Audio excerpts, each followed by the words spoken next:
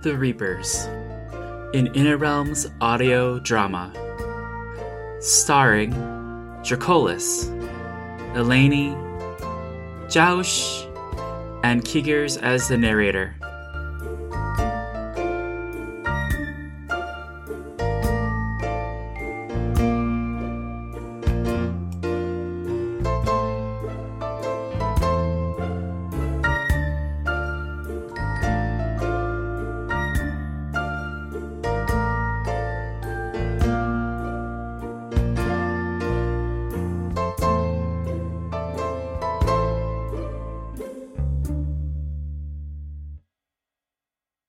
Greetings, my creator. Dracolis picks himself off the ground and slowly walks in a circle around her. Never taking his eyes off her, wonder clearly etched into his face. She stands still, but her gaze follows him. The light of the crystal cave began to gradually change back to the soft purple. You are the most amazing thing! Do you have a name? The woman glances down at the spellbook still lying on the floor. I believe I'm called Eleni? No? Dracolis goes over to pick up the book, running his hands over the veins. He can't help but notice the tingling is no longer present. Yes, I believe you are. Well, welcome, Eleni. Welcome to our world. Moving to stand beside him, she extends her arm to Dracolis, offering him to take it. Mind showing me around? Of course. Right this way. Dracolis places Eleni's arm into the crook of his, and they exit the crystal cave together.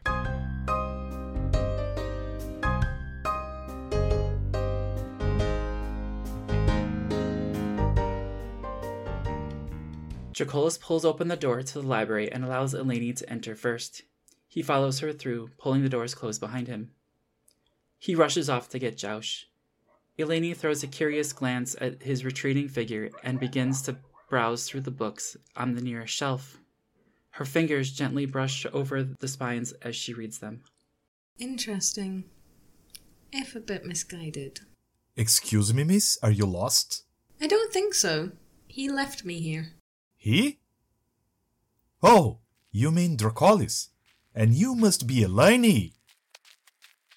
Yes, I am. Ah, there you are.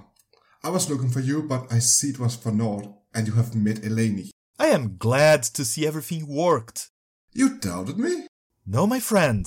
It was more the book, or rather the state that it was in. Dracolis hands the book back to Jaush, who turns it over in his hands, noticing that the tingling was gone. No matter, it had everything we needed to make the spell work, and well, here she is. Yes, I see. Jaush looks over to Eleni. Well, I am afraid we have been alone together for such a long time that our manners may have left us. Do you need anything? Water?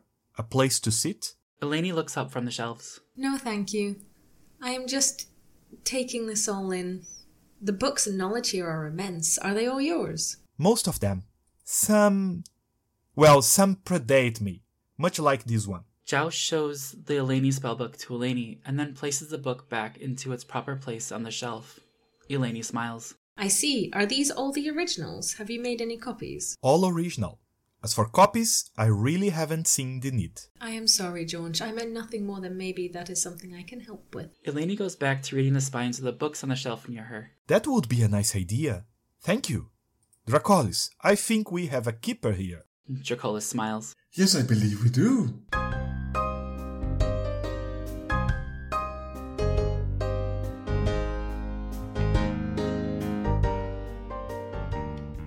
Several decades later, Eleni has been hard at work copying down manuscripts under Jaush's watchful eye. Jaush has also continued to write, so Eleni always has something to do. Dracolis has been keeping a watch over his creatures from the high balcony of the mountain, watching them for all these years, trying to see what will be their fate. With Eleni here, maybe these creatures will stick around. With her being here, we can throw the chaos. But at the same time, I wonder how. How is it, my friend? An idea on a name for these ones yet? Dracolis' eyes never leave the creatures below him. You know, I haven't bothered naming the last few batches of creatures. Why do you think we should this time? Things have changed. I have seen this in you, my friend. I see the hope in your eyes. Come on, you have thought of one. Dracolis turns to face his friend. Yes, you're correct. I do have a name and I do have hope. I feel it's a faint but small hope. The rest lasted longer than this one before some calamity of chaos befell them and started to end them. How do we ensure this doesn't happen this time? Well, Elaine is here and you can ask her. I still find it interesting that she chose the name of the spell for her real name. She should call herself Tika or any other name. She is her own entity. She can call herself what she wants. She has been here so long, but I still feel we do not know her or her powers. Dracolis goes back to watching. Joush steps forward and joins him. What do you make of that structure? Joush points at a large stone building. The creatures have made brick and mortar to make it. The structure has an outer wall that stands about 3 meters thick and 5 meters tall with a crenellated top. The interior contains a large building that reaches to the sky about 30 meters. Some aspects of the inner structure look like the mountain itself. I believe that is what they are calling a castle. They believe that those ordained by the gods will take up residence and rule them. Ha! Like we do that. Ah, well, while that structure is impressive, I meant that one. We did not make trees that grow like that. Joush points to an archway made of young leafy trees. That? I do not know its name. However, the purpose of it is some sort of ceremony where the creatures are bound to each other's. We have seen this before, have we not? I feel like one reason is to form the family unit, but sometimes it's for power consolidation or the joining of powerful families so they get along. Yes, I've seen it used for that purpose. What if we do something similar between our opposing parties here? You and Elaine. Dracolis turns to face his friend with a quizzical look on his face. You think we should marry a god like myself to the agent of chaos? Yes, why not? And what would be so bad about that? Dracolis and Joush turn to see Elaine leaning against the doorway with her arms folded across her chest, a stern look on her face. Well, nothing would be bad. I just never considered it. And you said they were waiting for those ordained by the gods to rule them from that castle. Well? Joush smiles and nods. It would give them a reason to celebrate. 2 of you descending from here to rule them. I mean, they put so much work into the castle. We would rule as queen and her king. Don't you mean king and queen?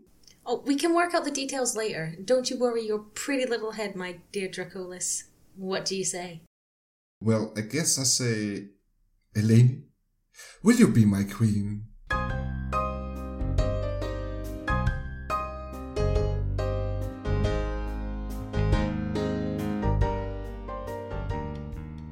Elaine gazes at her form in the mirror. The dress she has conjured on herself is a long, black silk mermaid dress with a layer of fine, patterned lace that sits over it. Long lace sleeves that sit on top of the shoulders with a lace cape. The dress has a slit to allow for ease of riding. This one will certainly make an impression. She turned towards her bed. Laying on it is her wedding dress. Also a mermaid style, but white silk instead with a high neck. So pure. Under the dress is a copy of 2 of the books out of Joush's library. The covers had no markings, making it very different from the originals. They were complete with pristine pages. She gazes upon the 2 books, a small smile forming on her face. One of them bared her name. She picked it up and stroked the cover fondly. Her eyes fell on the other book, the Book of Bonding. It was not fully detailed on how bonds worked between gods, but how they worked between gods and other forces. If only he knew what he was missing.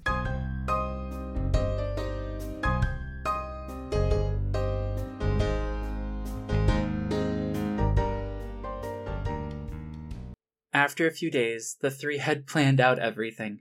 Dracolis mounted his elephant. I still feel like you're compensating for something. Are you kidding? This is the most impressive creature I have ever made. And this one is called a tiger. Elaine strokes the big cat's head and neck as it purrs and rubs itself further into the attention that she was giving it. Yes, that cat is called a tiger. And I feel like you are both compensating. The creatures are using this mighty steed. I will blend in with them far easier. Joush leaps up onto the saddle of a brown horse. I still say the point is to make an impression. This large creature will do just that. They must realize that we are who we say we are. The gods from the mountain. Yes, and when they decide not to believe us, I want this creature's teeth and claws there to show them who means business. Dracolis rolls his eyes. Whatever you say, my fiancé. She may have teeth and claws, but this one has power. Compensating. Now, you two. Don't make me separate you. Now, before things get heated, shall we start off down the mountain? Let's. Eleni hops onto the back of the big cat as the other two start off down the mountain. One more thing, Dracolis. May we know the name? I mean, how do we refer to them? I feel that calling them creatures may be a bit insulting. Yes, I think naming them would be appropriate. Let's call them humans.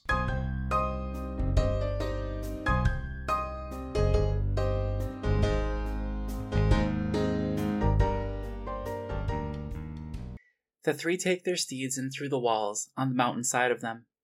The humans living there are taken by surprise, as they thought the mountain would protect them from any unwanted foes.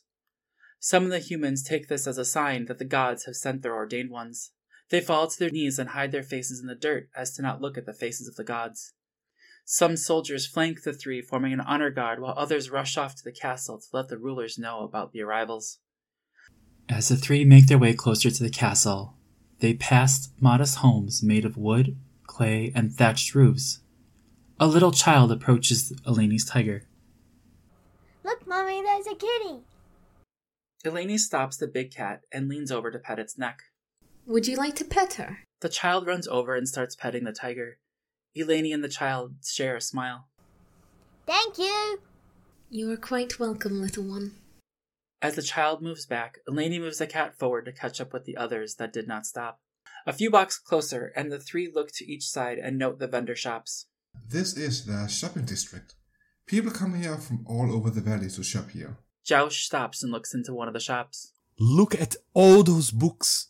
I wonder what knowledge they contain. The people continue to notice and whisper to each other as the three move through the city. More and more of the humans either fall in behind them, while some run ahead to help protect those they feel are the rightful rulers. Some of the people rush back to their homes and close up their windows and doors, afraid of what might be coming next. The three approach the castle in the center of the walled town. The massive doors wide open as the three are greeted by the castle guard and the current rulers. The guards have their weapons drawn, ready to fight. Dracolis stays atop his elephant. Greetings! We are the ones you have been waiting for. We are here to rule you from this castle. I don't think so. Mine and my family have ruled here for generations. We are the ordained ones. The crowd on the king's side starts to get restless. Go home. We don't want you here. Go home, you fool! Get out. Go back to where you came from. Go home! Are you gone? Get out of here! You're not gods. We don't want you here! You can't rule here. Oh, look at this fella. You have no right to be here. Go away. Heathens. You're not welcome here. We don't need you. We're perfectly fine without you. Go away. Back to the mountain with you. Eleni, perched atop her tiger, leans back and smiles. Joush from his horse. Please, friends, we do not want violence. We are the ones from the mountain. We just want to take our places among you and help guide you on the path towards enlightenment. And who is to say that yours is the best path for us? Me, the one who created you humans. The crowd goes silent. Yes, I'm your creator. I'm here to make sure your human legacy lasts. We will not stand for this. Some delusional fool who thinks he created human life on this world? My friends, we do not want to fight. Now they want to fight us! The crowd starts to yell, but both sides refuse to move towards each other. Dracolis looks over to Eleni. Surely this must be the work of chaos. Is there anything you can do to help? Eleni rolls her eyes. I suppose. Eleni dismounts her tiger and moves towards the middle of the two sides. Now is not the time for fighting. A red glow appears around her as well over both crowds. She turns towards the people flanking the three. If those will not accept our rule, let them pass and leave our city. As she says this, the red glow diminishes from the humans around the three. They move off to either side, making enough room for the king and his followers to pass through and out of the city. Now is your turn. Leave if you will not accept us. We are here for your benefit, but if you do not see this, then go. The red glow about the king and his followers diminishes. Just because you have power doesn't make you our gods. The ruler makes his way to a simple altar that had only one carving of a set of scales on it. He places his hand over the symbols, closes his eyes, and whispers a chant. At the end of the chant, he moves his hand from the scales and places it on the edge of a circle that had been carved onto the floor. After a few moments, a soft, warm blue light emanates from the circle. A tall, dark-haired woman in a simple white robe appears. A slip of cloth wrapped around her head, covering her eyes, and two large-handed greatswords were strapped to her back. The king kneels before the woman. Justice, thank you for answering my summons. You are welcome, my king, but I will hear why you have summoned me in only a moment. She makes her way over to the three, stopping before Joush and gracefully kneeling. My Lord Wisdom, welcome to our city. Thank you, my child Justice. The king gazes at them, shock clearly written on his face. Eleni tries to hide her smirk. Welcome to you, creation and chaos. She bows her head towards them in kind. The king moves to stand behind Justice.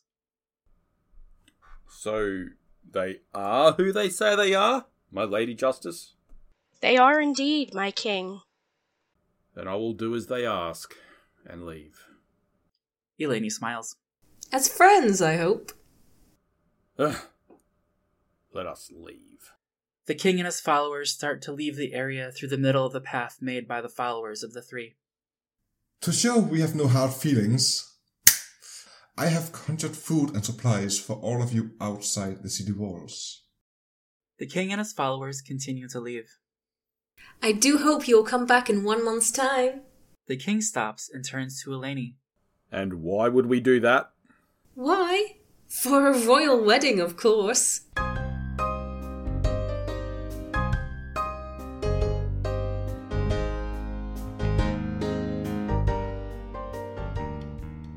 As the king's forces leave, they do find the provisions for them outside the city. Food, clothing, and supplies to make temporary shelters for the night. This is not ideal. One of the peasants passes by Eleni. She grabs him by the arm and looks into their eyes. The peasant nods, and Eleni gives him a small sack.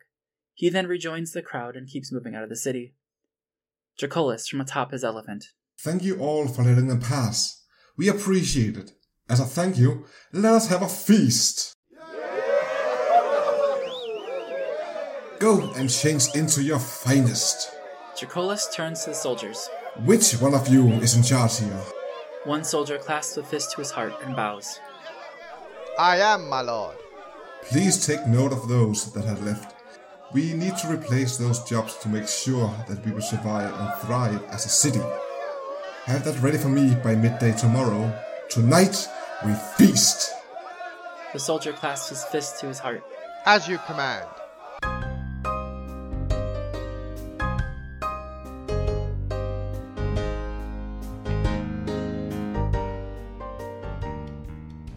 The night was filled with food and merriment as the city welcomed their new rulers from the mountain.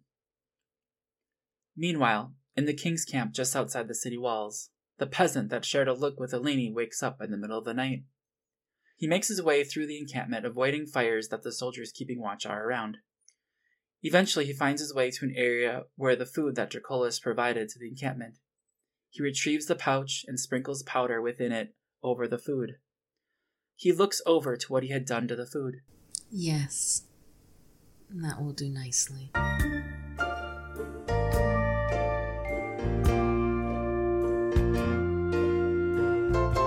This was The Reapers, starring the voice talents of Dracolis, Jouchlander, Eleni, and Keegers. Additional voices featured in this episode are Dirty Ducky, No Tisme Sweenpie, The One Troj, Caspass, and Nakunai Dragon. Episodes written by Eleni and Keegers. Songs from Incompetech.com. Make sure you're subscribed so you do not miss the next episode. If you like what you heard, please consider leaving a 5-star rating and review. Want more information about the Interrealms players? Visit us at www.interrealmssmp.com. Thank you for listening.